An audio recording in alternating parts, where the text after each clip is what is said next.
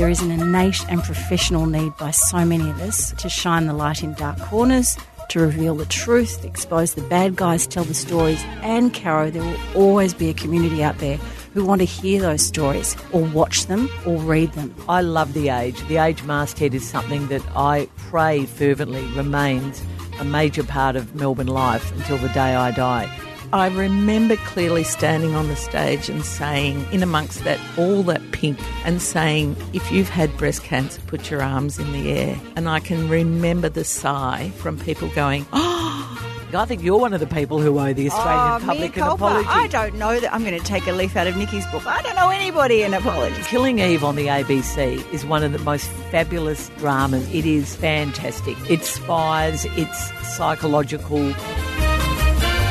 Don't Shoot the Messenger podcast with Caroline Wilson and Corey Perkin. It's that time of the week again, everybody. Welcome to Don't Shoot the Messenger. I'm Caroline Wilson. It's episode 48. I'm here with my very good friend and bookseller who is holding in her hot little hand a hot new edition of a certain cookbook, which I'm really excited about. Corey Perkin, welcome. Thank you, Caro. I saw your little eyes light up there. We'll have to wait till we get to BSF for that one. We have a lot of things to talk about. Angela Williamson, the former Cricket Australia employee among them. I don't have that many apologies this week. I'm not apologising again for being hypocritical about my stand over Tom Lynch, the Gold Coast player who might well end up at Collingwood, Hawthorn or Richmond. I want to just say thank you to Linda Danvers, our old friend, who's seen Back to Burgundy and over a glass of red totally enjoyed it, or as much as a glass of red.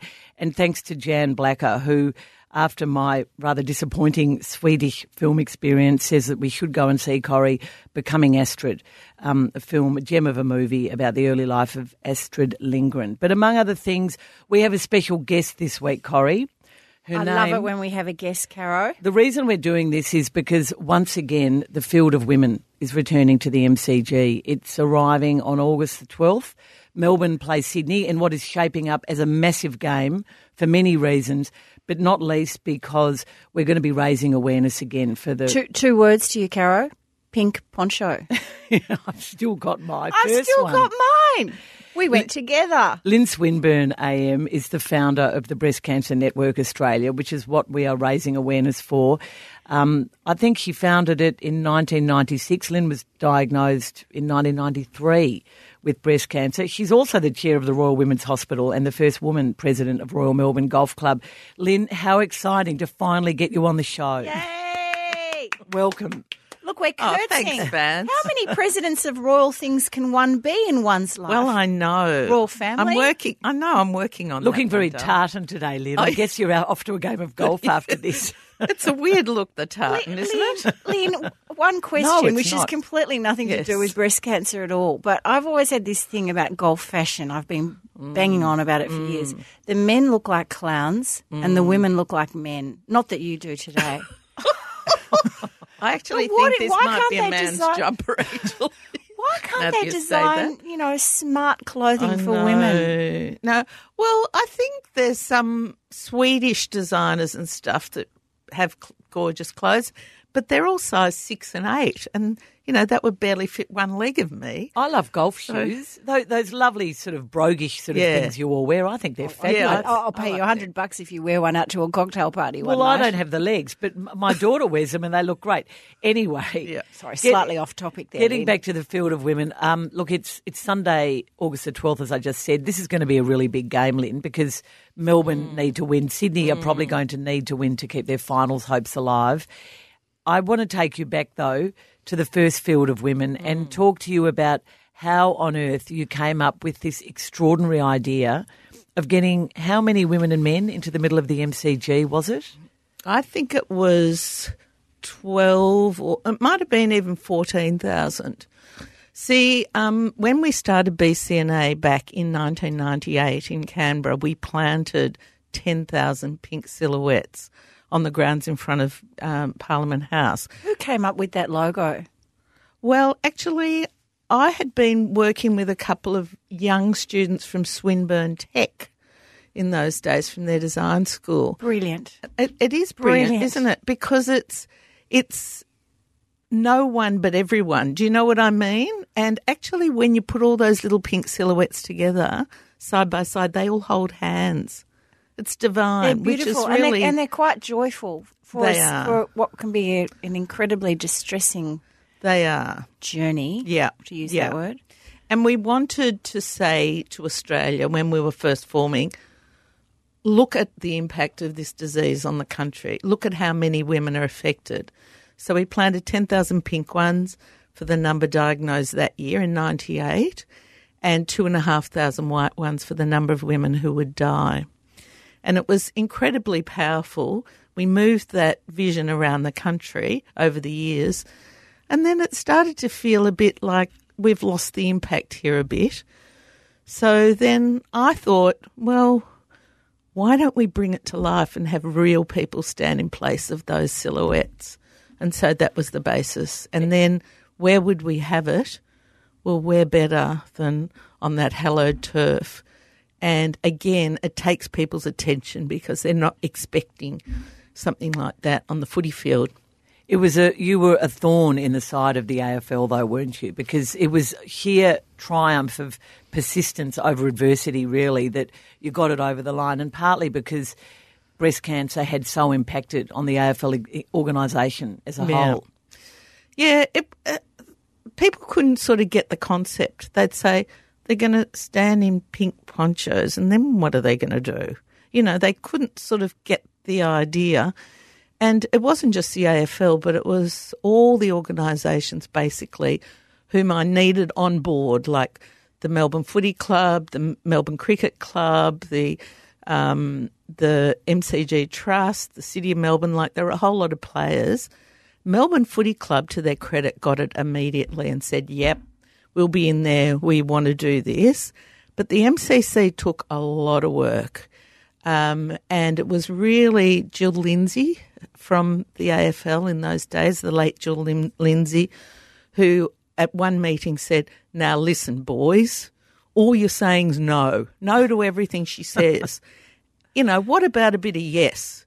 And she actually turned the corner for us. So Jill is, in fact, the true First Lady of football. She's the first and only woman to be a life member of the AFL. Yeah. Jill also died of cancer some years later. But at the time, Corrie, Andrew Demetriou, Ben Buckley and Ian Anderson, the CFO of the AFL, had all lost their wives to cancer. Which was to breast cancer. To breast cancer.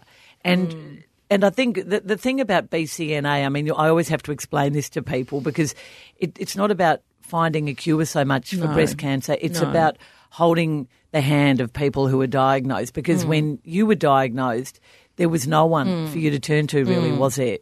No, I think it's about two things. It's about that support and never having to feel alone, and women sharing information with each other in the way that we want to and we have historically, not necessarily medical facts, but, you know, our experiences. This is the way I did it, or this worked for me, or that kind of thing. So I think that's really important.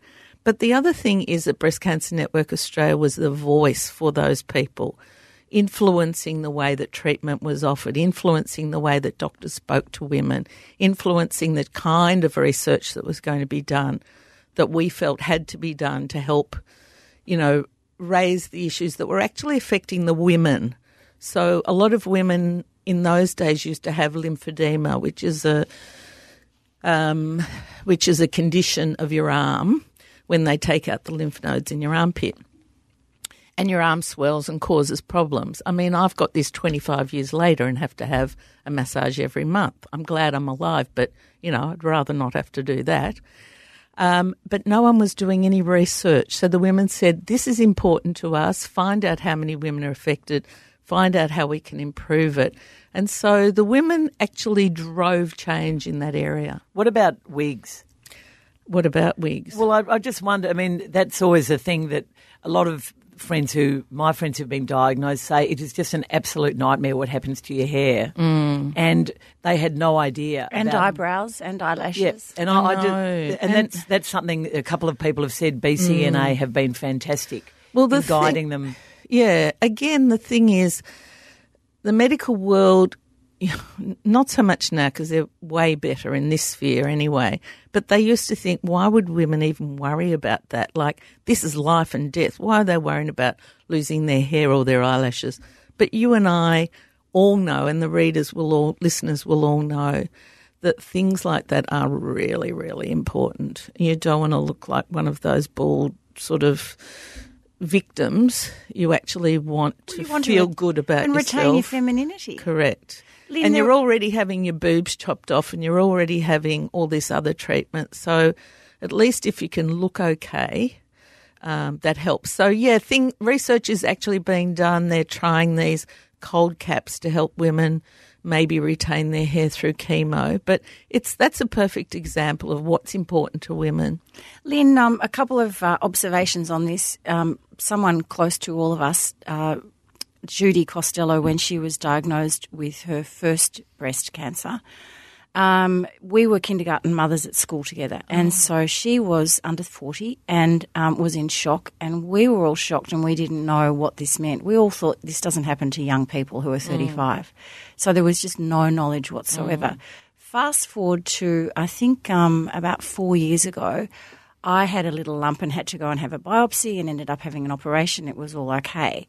But the process of going in and out and to surgeons and having biopsies and all that kind of bizzo, everywhere I went, there was Breast Cancer Network Australia paraphernalia up to the gazoo, and every waiting room I was in, I just went, hallelujah, Lynn Swinburne. Oh. In that time, so what's that, a sort of a 18, 20-year period, the lack of knowledge that Jude had, even though she was in the medical profession herself, she was a theatre nurse, to what was then available to the average bear, me going in, was just all credit to you. All credit to you. Well, not all credit to me, though, really. Well, the gang. It's a nice line and I love it, but there were a lot of people working on this, a lot of women around the country, a lot of women who themselves were very sick and even dying, felt that this was important enough to speak out and be strong about. So it has really been a team effort. And I think to their credit, the medicos have really lifted their games as well. You know, at the start we were like, come on, guys, look us in the eye, say our name, think about the impact that this has on our lives.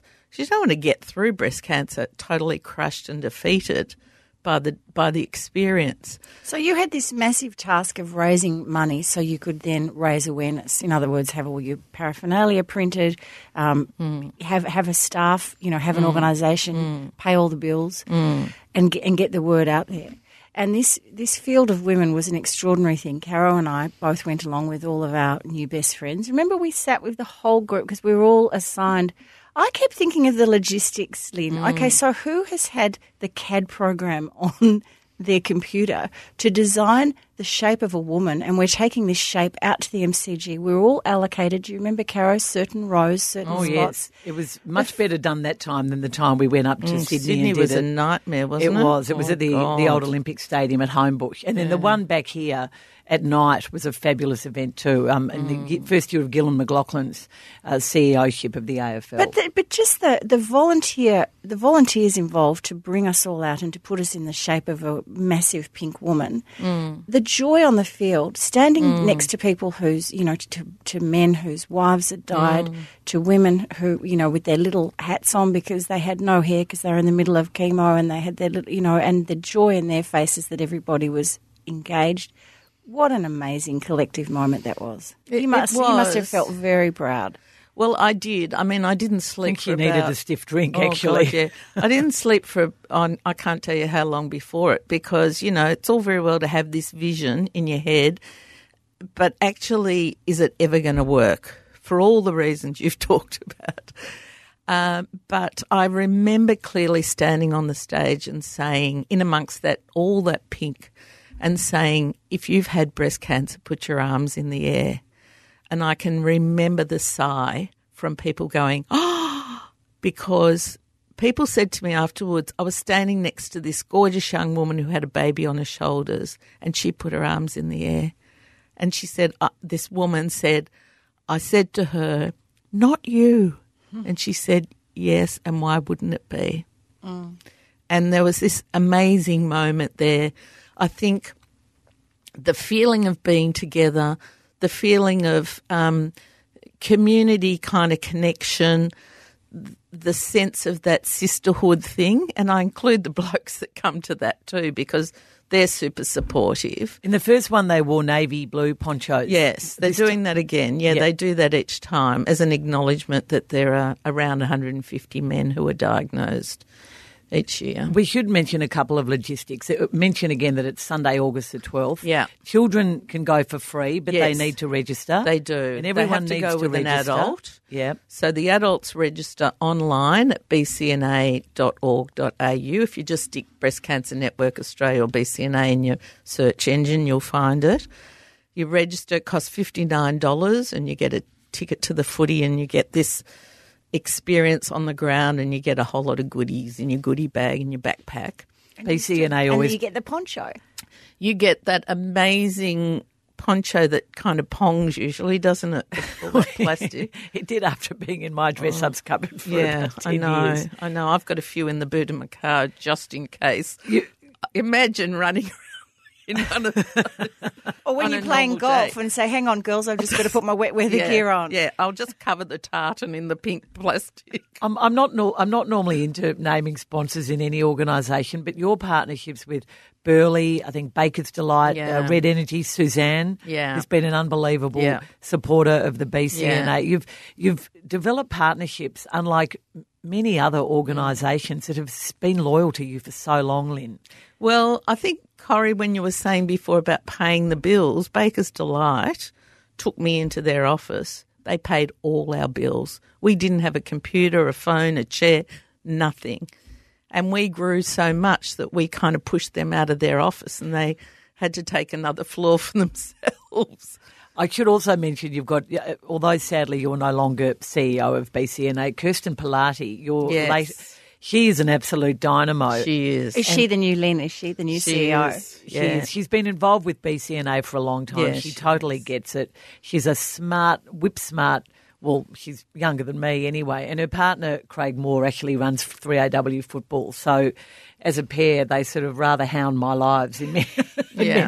many different But ways. she gets the women and the women get her. It's so important, that heart in the organisation. So, Lynn, you stood down from BCNA a few years ago, a couple of years ago, and everybody felt very sad, but I thought you did it with enormous dignity and all for the right reasons. It was time for the organisation to go the next level. Yeah. And now you've propped up as the head of Royal Women's Hospital with just as much passion as I can testify at the engagement party you and I were at. And another thing, says Lynn, and you and Caroline have got to come down and see what we're doing at the Royal Women's Hospital. But Carol and I had our babies at the Royal Women's Hospital. Yes, Women's we Hospital. did. I had appendix out. I can't tell you how many times. Don't worry, we haven't let you go yet. I haven't. If you think you're off the hook, you're wrong. I've been in and out of that place so often, but close to a lot of Melbourne women's and Melbourne families' hearts. What are the challenges, just really quickly, that are facing you in this new era of running a public hospital? Well, it's funny because after all my years of batting on about, the services have got to suit the women and, the doctors have got to do this and so on, I've actually got to deliver myself now on the other side of the fence. I think the challenges are continuing to provide really high quality care at a time when money's very tight. You've got to decide your priorities and so on. But at the Women's Hospital, we totally committed to looking after women. I mean, we've got a very long history of looking after the most challenged and vulnerable women in our community. And so, we run a drug and alcohol service for women. We're leaders in the domestic violence area and helping other hospitals with their support. So I like to think that we get the women. We understand, again, what's important to women. We view them in their social context, so not just as an ovary or a having a baby, but it's the whole woman and what the whole woman's needs are. So I think that's our, most hospitals say they're consumer focused, but I can put my hand on my heart and say we totally are, and that's my commitment to the place. That's That's just it's one of the great Australian institutions, the Royal Women's Hospital. Well, I don't know about you, Cara, but I remember when they said you have to go home with your first baby, because I'd held on for another couple of extra days. I burst into tears and hugged all the nurses and said, I want you to come home with me. I still remember the sandwiches that midwife bought me after Rose was born. I have never tasted. It's still the best meal I have ever eaten. This little white bread ham sandwich. And what about the first shower? Oh, stepping into that shower. But look, just to get sort of down and dirty, when I had my appendix out, of course, they don't let you. It was so much more difficult in those days. No, keyhole surgery, what was that? Keyhole was in a door, not in your tummy. And so I was in hospital for a few days and they said, we're not letting you go home until you pass a movement. Oh, I knew this was going to come up. I knew it. But having a nurse hold your hand as you're sitting on the toilet and you're crying your eyes out. Is there anything? And having a movement at the same time. Not trying to, but you couldn't. Holding someone's hand. And just nurses holding your hands. That's my memory of the Royal Women's Hospital, through thick and thin, holding your hands and, cheer up, pet, you'll be all right. It's exactly the same, we hope. I remember my beautiful obstetrician, Len Kleeman, who I think helped pioneer the champion of the babies of hero-addicted or drug-addicted mothers program. And it all involved putting the babies in sacks and holding them close to the nurses as a way of nurturing them in a way that they were unable to be nurtured by their mothers. That was weaning those babies off dangerously addictive drugs is one of the more heartbreaking sites. Anyway, look, before we let you go, Lynn, I want to talk about Angela Williamson. Oh. Now, you followed this story, Lynn, Corrie. I know you have. You wanted to raise it on the show today. So Angela Williamson worked for Cricket Australia in Tasmania. She was a senior employee there. She tweeted in January about her disappointment about the fact that Tasmanians had to leave Tasmania to go to the mainland to have abortions. Yeah, because they just closed, lack of funding, they just closed their last abortion clinic. She's been sacked by Cricket Australia, an endorsed employer of women, according to one of their proud mantras. She's been sacked for then following up with more very, very, very critical tweets of the Tasmanian government. I think the word gutless or cowardly or something like that was in the tweets.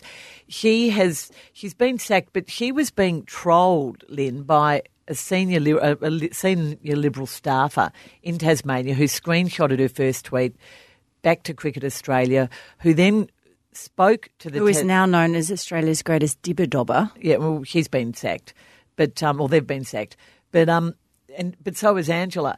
And Angela has basically been sacked because of her comments about the Tasmanian government's failure to provide treatment for women wanting abortions in Tasmania. And her private medical details were passed on to Cricket Australia by the government. Lynn, it's just totally unfathomable to me. We do have to say levels. she is fighting this in the law court, so there might be a happy outcome. Yeah, Morris Blackburn have come on board. Yeah. Well, I just can't believe any of it. I can't believe what Cricket Australia could have been thinking. I can understand an employer, if she worked for the state government, I can see that they wouldn't be happy for her to be criticising her employer, but even they, you would hope, would bring her in and say, look, can we work this out? This is our position, etc. Yes. It's got nothing to do with... She works for Cricket Australia. I can understand why you'd be worried about people who work for you putting certain things on social media. Yeah. But this has been badly handled from point A to point Z. And there is absolutely no doubt Cricket Australia are going to end up looking foolish about this. And I'm sure she will get a massive settlement, or she will get a settlement. I would think so. Well, she wants her job back. She does. She says that. But it would be toxic to go back. Can Leave it in the hands of Morris Blackburn, I would be saying. How on earth were her private medical details passed on to her employer? Oh, well, you see, and this is what the women of America are now fearing, Caro, with this whole, stacking the Supreme Court full of right-wing Republican, mostly men, who are anti-abortion. This is what they're absolutely terrified of over there. Not only will you not be able to get an abortion, but if you try somewhere in a state that may still have it, it's just... all your details are going to be made public.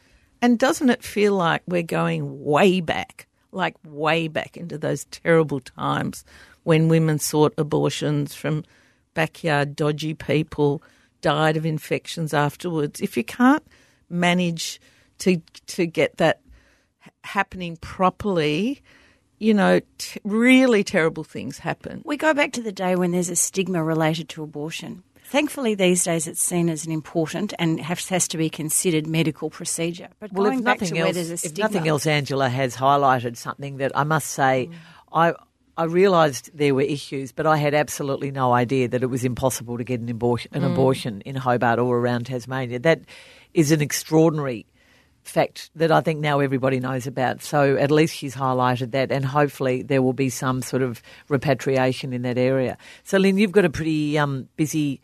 I mean, I know you're not the CEO anymore, but you've got a huge couple of weeks ahead. Well, I'm just very excited because I know how wonderful this event is, and initially I was pretty worried when they didn't get a night game for the field of women. Did the AFL get anything right about the fixture this year? Well, another black mark? Well, no comment.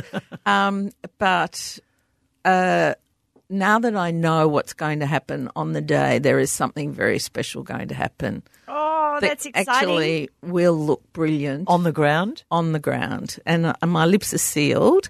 However, what I would say is it will be spectacular. It will be something we've never seen before in Australia. And it'll be pink, probably. It'll be pink, but probably not with a capital P. That's a good tip.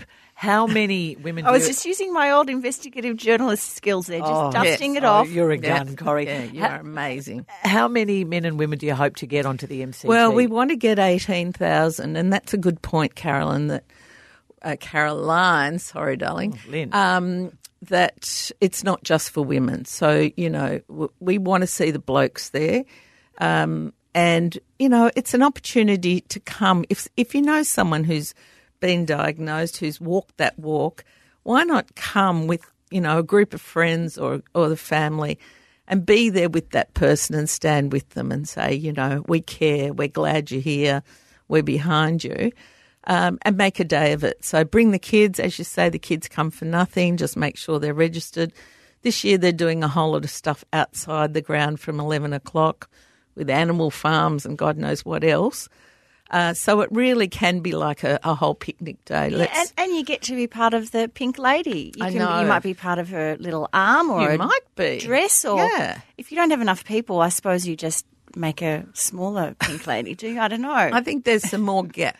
I'm in the fascinated. large You can Pink tell, Lady. Lynn, I'm fascinated by Yeah, the logistics. yeah. I actually want to get into your, into the workroom. I'll fill you in.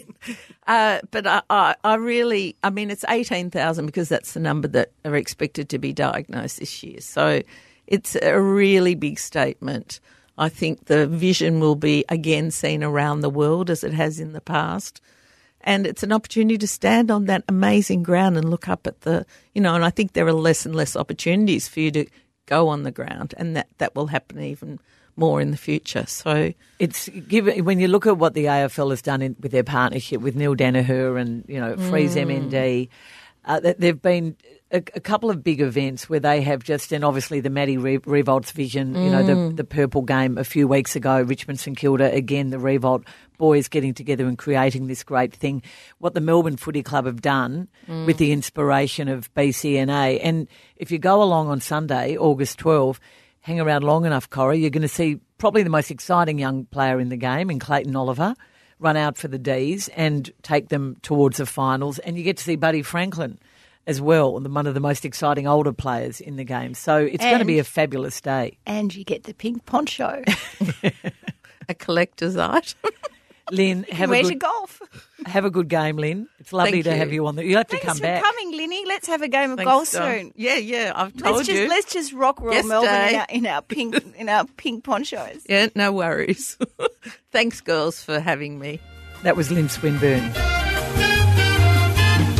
So, Corrie, the big announcement that took place very soon after we shut off our most previous episode of Don't Shoot the Messenger was the announcement of a merger between the Nine Network and Fairfax. Some call it a merger. I would probably call it more like a takeover. Would you agree with that? Well, yeah, they're not using Fairfax's board. They're ditching the name, basically. They're keeping some board members, aren't they? Three board members? They haven't said that. Have they said that publicly? They have, yep. 2 or 3 board members are remaining from Fairfax. And wouldn't it be lovely, Caro, if one of them was a journalist? Because there is no one who has worked on or off camera or on newspapers in the journalism sector on the Channel 9 board. So wouldn't it be nice if, 1 or 2, are there any on the Fairfax board? Well, Greg Highwood, the CEO, was a journalist. Yes, but he won't be going along in the new formation, I wouldn't have thought. No, he won't. He'll be walking off with his $9 million. Is it 6 million or 8 million or 9 million? That Ronald McDonald we interviewed on Saturday on 3AW. It's 8 million with a package or something, I understand. But isn't it interesting over the years how many CEOs of Fairfax over the last 20 years have walked away with 1 million, 2 million, 5 million, 7 million, 10 million? Don't get me started. Look, there's been a small amount of hypocrisy over this, though, Corrie, and I have to be honest here. I still work for Fairfax, no longer as a full-time employee, as a contributor to The Age. I love The Age. The Age masthead is something that I pray fervently remains a major part of Melbourne life until the day I die. Ditto the Sydney Morning Herald and the Financial Review. But I don't hold a huge amount of loyalty to Fairfax itself. And it was Ronald McDonald, who's been very negative about this merger takeover, who did the deal originally with Fairfax. It was Paul Keating back in the 80s who came out very strongly last week. I mean, that was an unbelievable attack where he said Channel 9 and the 9 Network have the morals of an alley cat and this is terrible for independent journalism.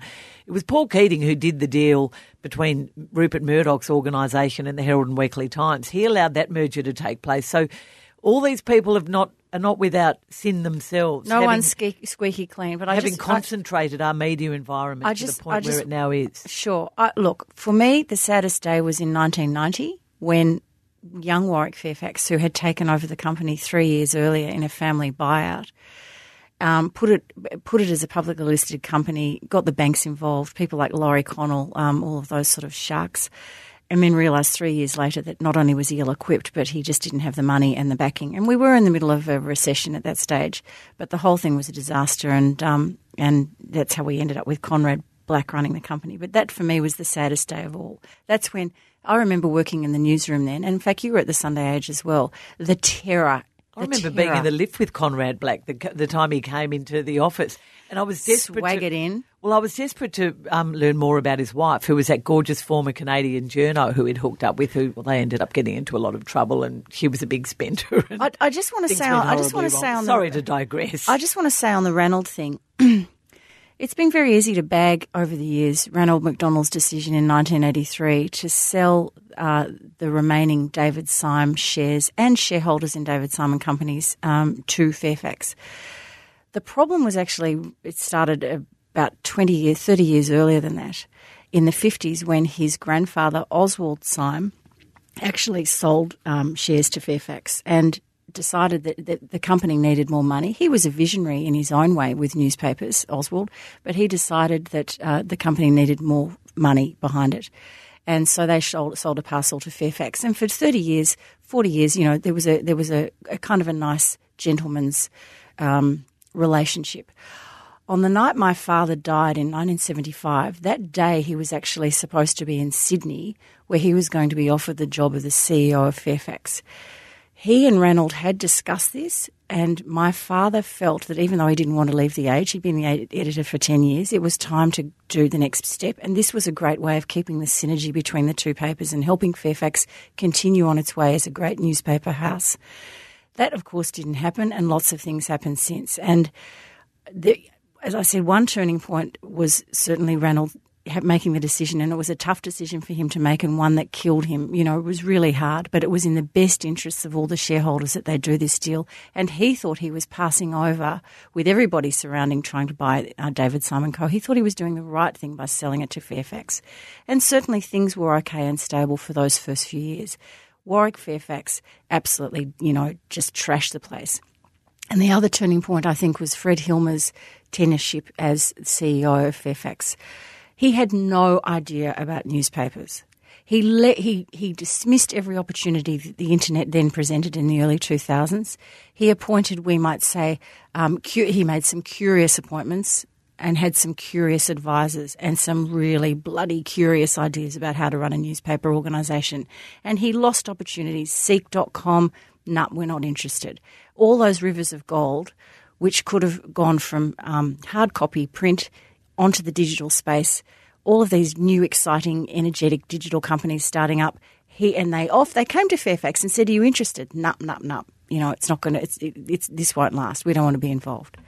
So there are a few key players involved in this, and I think that whole Channel 9 thing is just inevitable. People have, we know last year there were at least two big, strong bids for Fairfax from private investment companies, and it was only a matter of time before Fairfax was taken over. So really, everybody, this is not a surprise. We have to hope that good things come out of this. I'm not quite sure what they will be, but certainly in terms of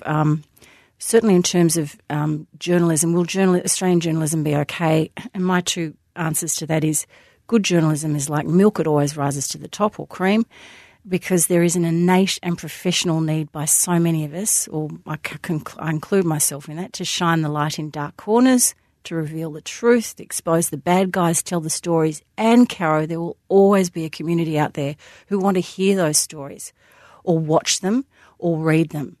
They want to hear what you have to say about Essendon Footy Club, whatever it is. And the second point I just wanted to make was rich and powerful people will always want to be associated with the media because it makes them more powerful. And Rupert Murdoch, case in point. And, Corrie, I'm obviously conflicted because I work for both Channel 9 and The Age. But I can't see why Channel 9 would necessarily be any worse as a board running this organisation. I know, obviously, Domain is one of the big attractions. And God, they better get a journalist or someone, on that board, though, if they're serious about it. Because otherwise, Peter Costello, he has suddenly become one of the most powerful people in Australia again. There have been journalists who've been involved in management and at board level on newspaper organisations who haven't exactly excelled at their job. As long as you believe in good journalism, that is more important than being a journalist.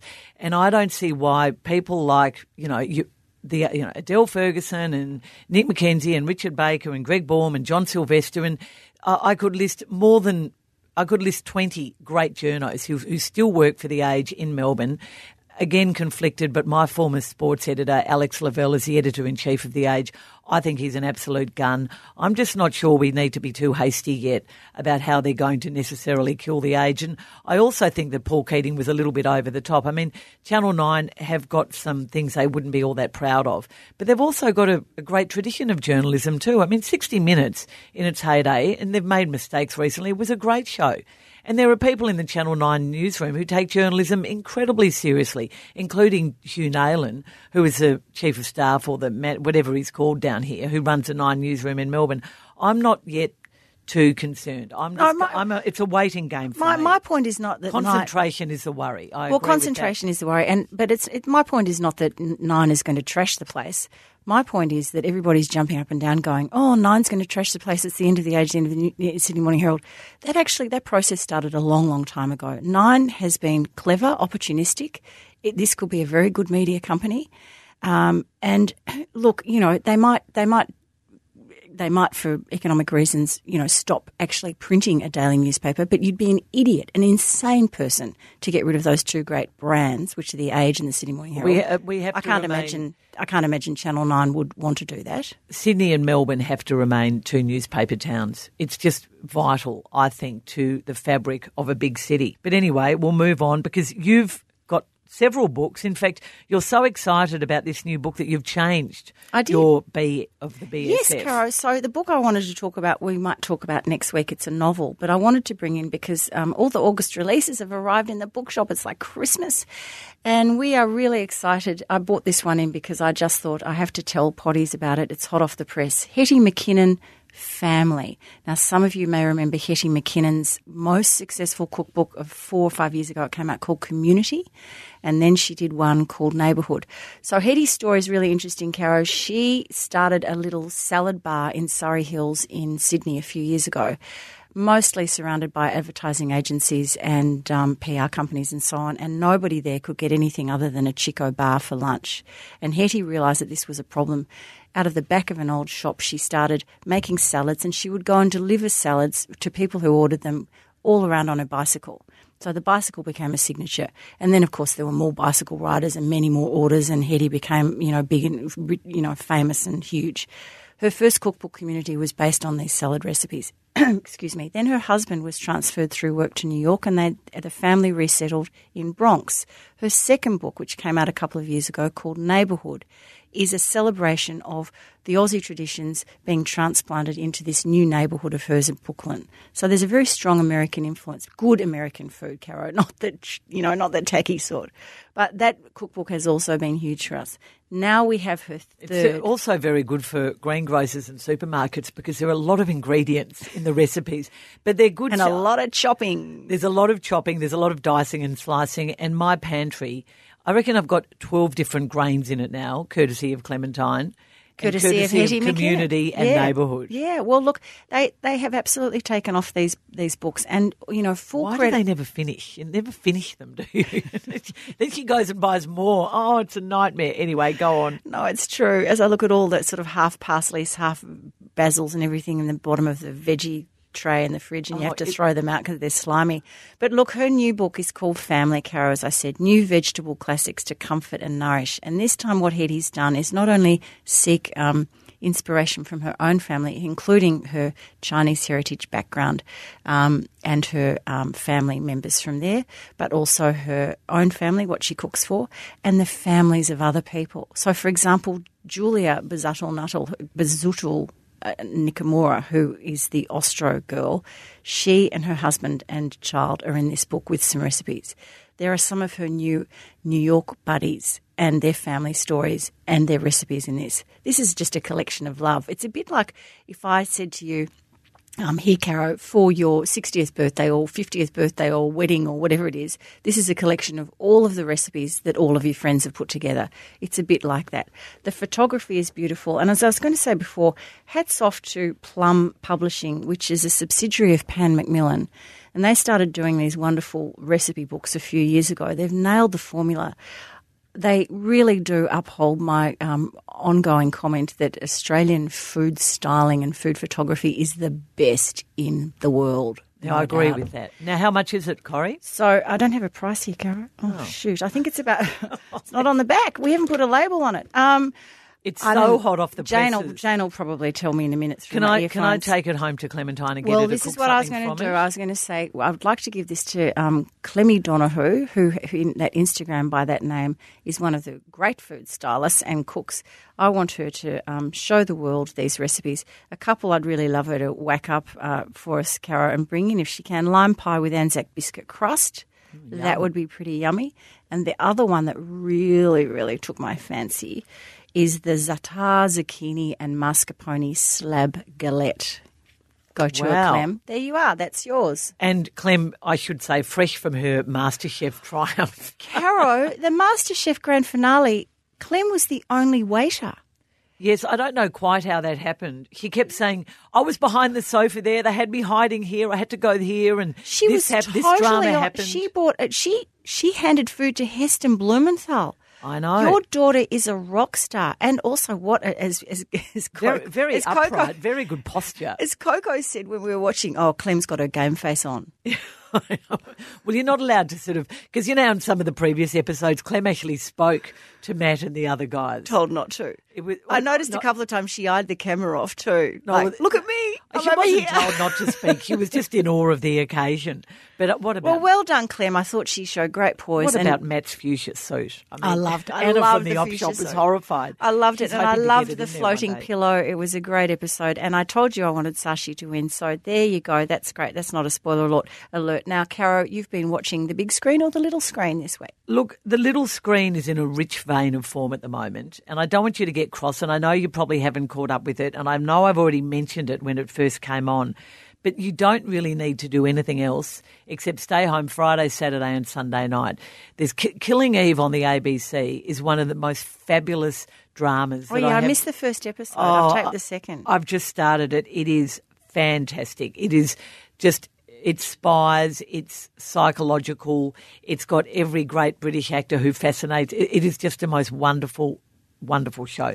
Then on Saturday night there's Ross Poldark, And I say again, the character who looks like your daughter Coco is just so beguiling, but she is just one of a many great support cast in that show. Stop it now. There was a lot of drama. There was Stop it. There Stop was a it. duel. No, on the stop weekend. it. Stop it. But I just want to say, finally, even though Peter Temple is sadly no longer with us, this series of Jack Irish is just every bit as good as the last one. I absolutely love this mini-series. The characters in Jack Irish this time are better than ever. The support cast is wonderful. The scenes in the pub, the old Fitzroy footballers and the reruns of the old Fitzroy Well, you know, games. Terry Norris, who's often propping up that bar, Yeah. he's an old Bellbird man. He was Joe Turner in Bellbird 300 years ago. He has been one of our long-standing television actors. What And a great bloke. The racing corruption backstory, you know, led by so many great actors, including Deborah Mailman, and the story of the overseas students. I urge you to get on Jack Irish and Guy Pearce for the rest of that series, which is surely coming to an end. So, sorry, no big screen this week, but lots of little screen. Yeah, everybody should do it. I've only seen one Jack Irish, and I'm going to catch up the rest on iView or whatever it's called if I can work What are you out how to doing do on it. a Sunday night? Oh, I've been watching MasterChef. Oh, yeah, well, I think that's what I've been doing.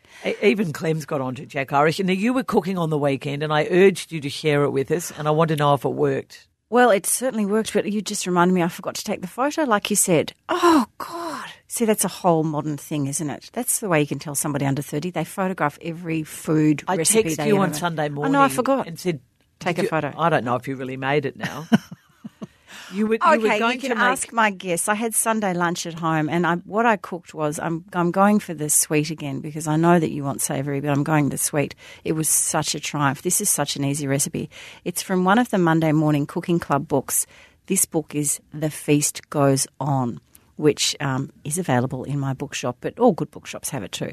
So Monday Morning Cooking Club, The Feast Goes On. And this is called Date and Chocolate Torte. And it is so easy, and it is the best torte, the best thing I've ever cooked. 250 grams, which is 1.5 cups of whole almonds. So I didn't even, I had them with their skins on, and they weren't activated, Caroline. 250 grams of dark chocolate broken into pieces. I just got little dark chocolate buttons. 6 egg whites, 115 grams of caster sugar, super fine caster sugar, 250 grams of pitted dates finely chopped, 250 mils, which is a cup of pure cream, and which you whip for serving. And then you put aside some dark chocolate for the topping. So you can start the recipe the day before, which I did, which made Saturday such a pleasure because we had you on the wireless. I was cooking my torte. The fire was going. It was the most perfect Saturday afternoon. Preheat the oven to 180. Grease and line a 24-centimetre springform cake tin. Place the almonds and the chocolate in a bowl of the food processor. I just had my whizzer and put it all in there till it's all chopped up into chunky pieces. Whisk the egg whites until soft peaks form. Then gradually add the caster sugar, whisking until thick and glossy. I love that gloss that you get when you just go, yeah, I'm nailing the pavlova, I'm nailing the whatever. Fold in the almonds, chocolate and dates. Pour into the prepared tin and bake for 45 minutes. Turn off the oven, leave it inside to cool, in the oven to cool, with the door slightly ajar. When the torte is cool, place it on a platter and refrigerate overnight. That was the key. That was the key because it became a bit tighter, a bit harder, you know. You're going to put all this in the show notes, I hope, Corrie. Yeah. To make the topping, melt the chocolate in a heat-proof bowl over the saucepan of simmering water. Well, I actually didn't do that because I just was running out of time with everyone there. I just put whipped cream on the top and then I grated chocolate. So it was white with this lovely chocolate on the top. So it's meant to have melted chocolate on the top. Yeah, and you do a little zigzag format with your spoon, to make it look pretty. If you don't mind me saying, you were a bit disorganised. You were going to make this on Thursday or Friday. Yeah, I had a lot. We I had walked a lot on Saturday going. morning. Oh, there's a lot going on in my life over the weekend. I think you were just I'm trying to think what it was. too busy relaxing. I don't know, I was too busy relaxing. Day off, Caro. So anyway, we'll put those on the show notes. This served, how many do we have? We had 9 people and I had leftovers. So it does say here serves 10 to 12 people. This is the best chocolate Where torte are recipe. Jane and my leftovers? Yes, sorry. You forgot the Gone, eaten. You'll just have to imagine that I made this thing. But I do have a photograph which I will put on Facebook, which is from the cookbook. And I promise you, Caro, mine looked better because I actually had the cream top. They just did the drizzled chocolate. So that's it. How beautiful was that? Now, Caro, I just want to say that I'm completely grumpy about Donald Trump, as usual. But this week what he's done is that he had a meeting, he had an off-the-record meeting, nobody knew about it, with the chairman of the New York Times, who said to him that we are really pissed off and annoyed with, your treatment of American media. We don't think it's in the public interest. It was off the record, and of course Donald Trump couldn't help himself that night, tweeted and talked about fake news and everything. I think if you're going to agree to have an off-the-record meeting with a newspaper executive and someone as senior as that, you would treat them with respect and regard, and you don't tweet about it. And it's just caused such ill feeling amongst all journalists. Even Fox and Friends are upset about it. There you go. So that's what I'm grumpy about. And before we move on to 6 quick questions, Jane has brought in this week Jerusalem artichokes as opposed to globe artichokes. I know these well. They look like little bits of ginger. They used to grow in my old garden. We've got next week coming up Julia's recipe, my mum Julia's recipe for artichoke soup. It is absolutely beautiful, Corrie. When are we going to have Jewel back in the... Oh, we might get her in over the next few weeks to hear about her trip. Now it's time for 6 quick questions. Okay, so I want to ask you about the social impact of a massive footy game like last Saturday's Richmond and Collingwood at the G. Watched it on Saturday as I was cooking my tort. What a fantastic feeling it must have been in the ground. And I thought, what is the good, the public good that comes out of something like this? Well, the economic good is that it made a lot of money for the Richmond Football Club. I suppose the political impact is that you have a big game like that and a 4-page wraparound in one of Melbourne's daily newspapers, and the poor old Liberal Party and their red shirt scandal, the state Liberal Party, they're trying to take on the Daniel Andrews government. I reckon Daniel Andrews should have sent the Richmond Football Club a cheque because it was buried inside the 4-page lift out. Okay, come on, that's enough. But it's true. This was a massive anti-government story, and no one was talking about it because Richmond was playing Collingwood. Corrie, I've said this before, when you can get 88,000 people into a ground, the game sadly wasn't on free-to-air TV. A lot of people did do it, Gillan McLaughlin said, and went to the pub to watch it. Those who couldn't afford Foxtel and didn't understand about watching footy on their phones, and who wants to do that, were probably a bit annoyed. But to get that many people and not one police arrest after a bit of talk about violence at the footy, not one nasty incident, and everybody arrives in good order, everybody leaves in an orderly fashion. It is the most brilliant functioning ground in the world, isn't it? It is the most brilliant functioning game in the world and ground in the world. So a good day had by all. I'll give you that, Caro. I'll give you that. And the Tigers had a win. Now, what do you think of the new Vanity Fair editor? Not a great deal. Radhika Jones took over from our lovely Graydon Carter, who you and I have the massive crush on. Oh, no, I don't. Oh, I did. I love his restaurant in New York, and I was getting too celebrity. Didn't you meet him or bump into him or something? No, but I thought his celebrity interviews or the Vanity Fair ones have become very shallow. So I think the rot had already set in. But okay. Go on. All right, she's taken away a few of the regular signposts, so the layout and design has changed. I'm not so mad on the new covers, but what's really annoying me is that what used to be the go-to must-read editor's letter at the beginning, and sometimes Graydon would go on for a couple of thousand words, but I enjoyed it. It's now just fluff and bubble. She actually is not a great writer, so not happy with it. Come back, Graydon. Caro, you did mention Super Saturday and politics and everything. Barry Cassidy had a bit of a lash out on Sunday morning on the ABC at the media. Does the media owe the Australian public an apology for overbeating this egg? I think the media was a bit embarrassed by what happened, and this didn't go down all that well with Malcolm Farr or Catherine Murphy or Nikki Sava. I know.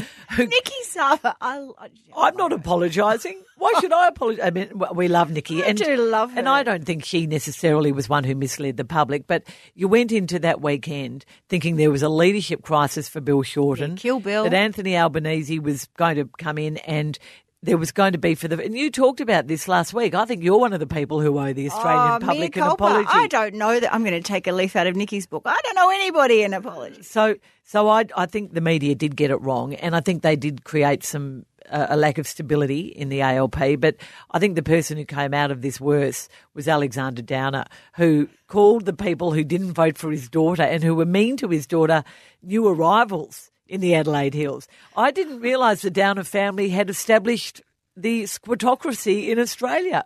I didn't realise the Downer family had actually created Adelaide society. Caro, they have a right to this seat. How dare Rebecca Sharkey think that she can rule Mayo? What? God, get the Dobermans on them. What's your latest Barnaby Joyce story, Corrie? Okay. I think it's the weekend 24th, 25th of August. It's the Canberra Writers' Festival. And guess who is one of the keynote speakers? Barnaby. The theme of the festival is power, passion and politics. And the official statement from the Canberra Writers' Festival is the inclusion of former Deputy Prime Minister and current member for New England, Barnaby Joyce, falls within the politics theme with the launch of his autobiography at the National Press Club. Barnaby, stay quiet. Stop it. Extraordinary. Stop it, Barnaby. Thought you'd like that one.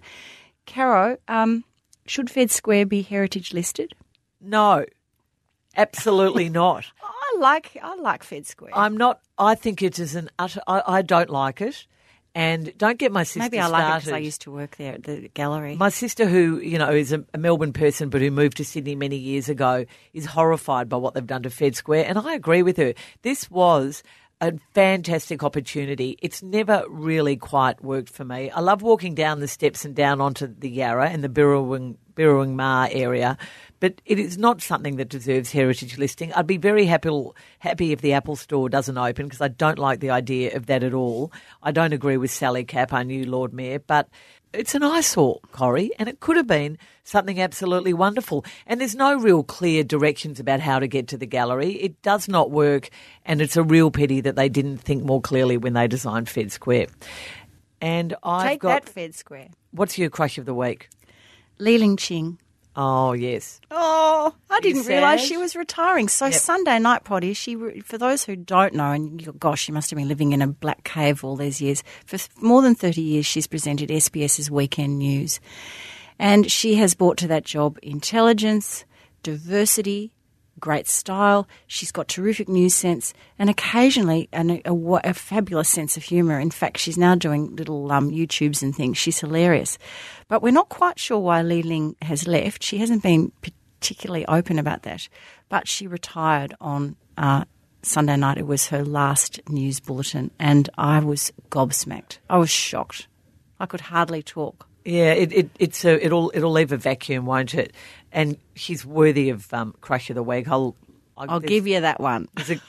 Can I mention Jack Revolt, who just signed a new contract? No, and who is one of them? Go on. Close the show. We've been here long enough. I do have a GLT. We love Linny Swinburne coming in. Yeah, well, that's one GLT, and that's enrol with the Field of Women. Go to the BCNA website and enrol. It's $59. You get to get a pink poncho, a fabulous goodie bag. You get to walk onto the MCG before the Melbourne-Sydney game on August 12. Yeah. Children are free, but you have to register. And Caro, if you can't do any of that, remember if you're ever in Baker's Delight, put some money in the tin because it goes straight to BCNF.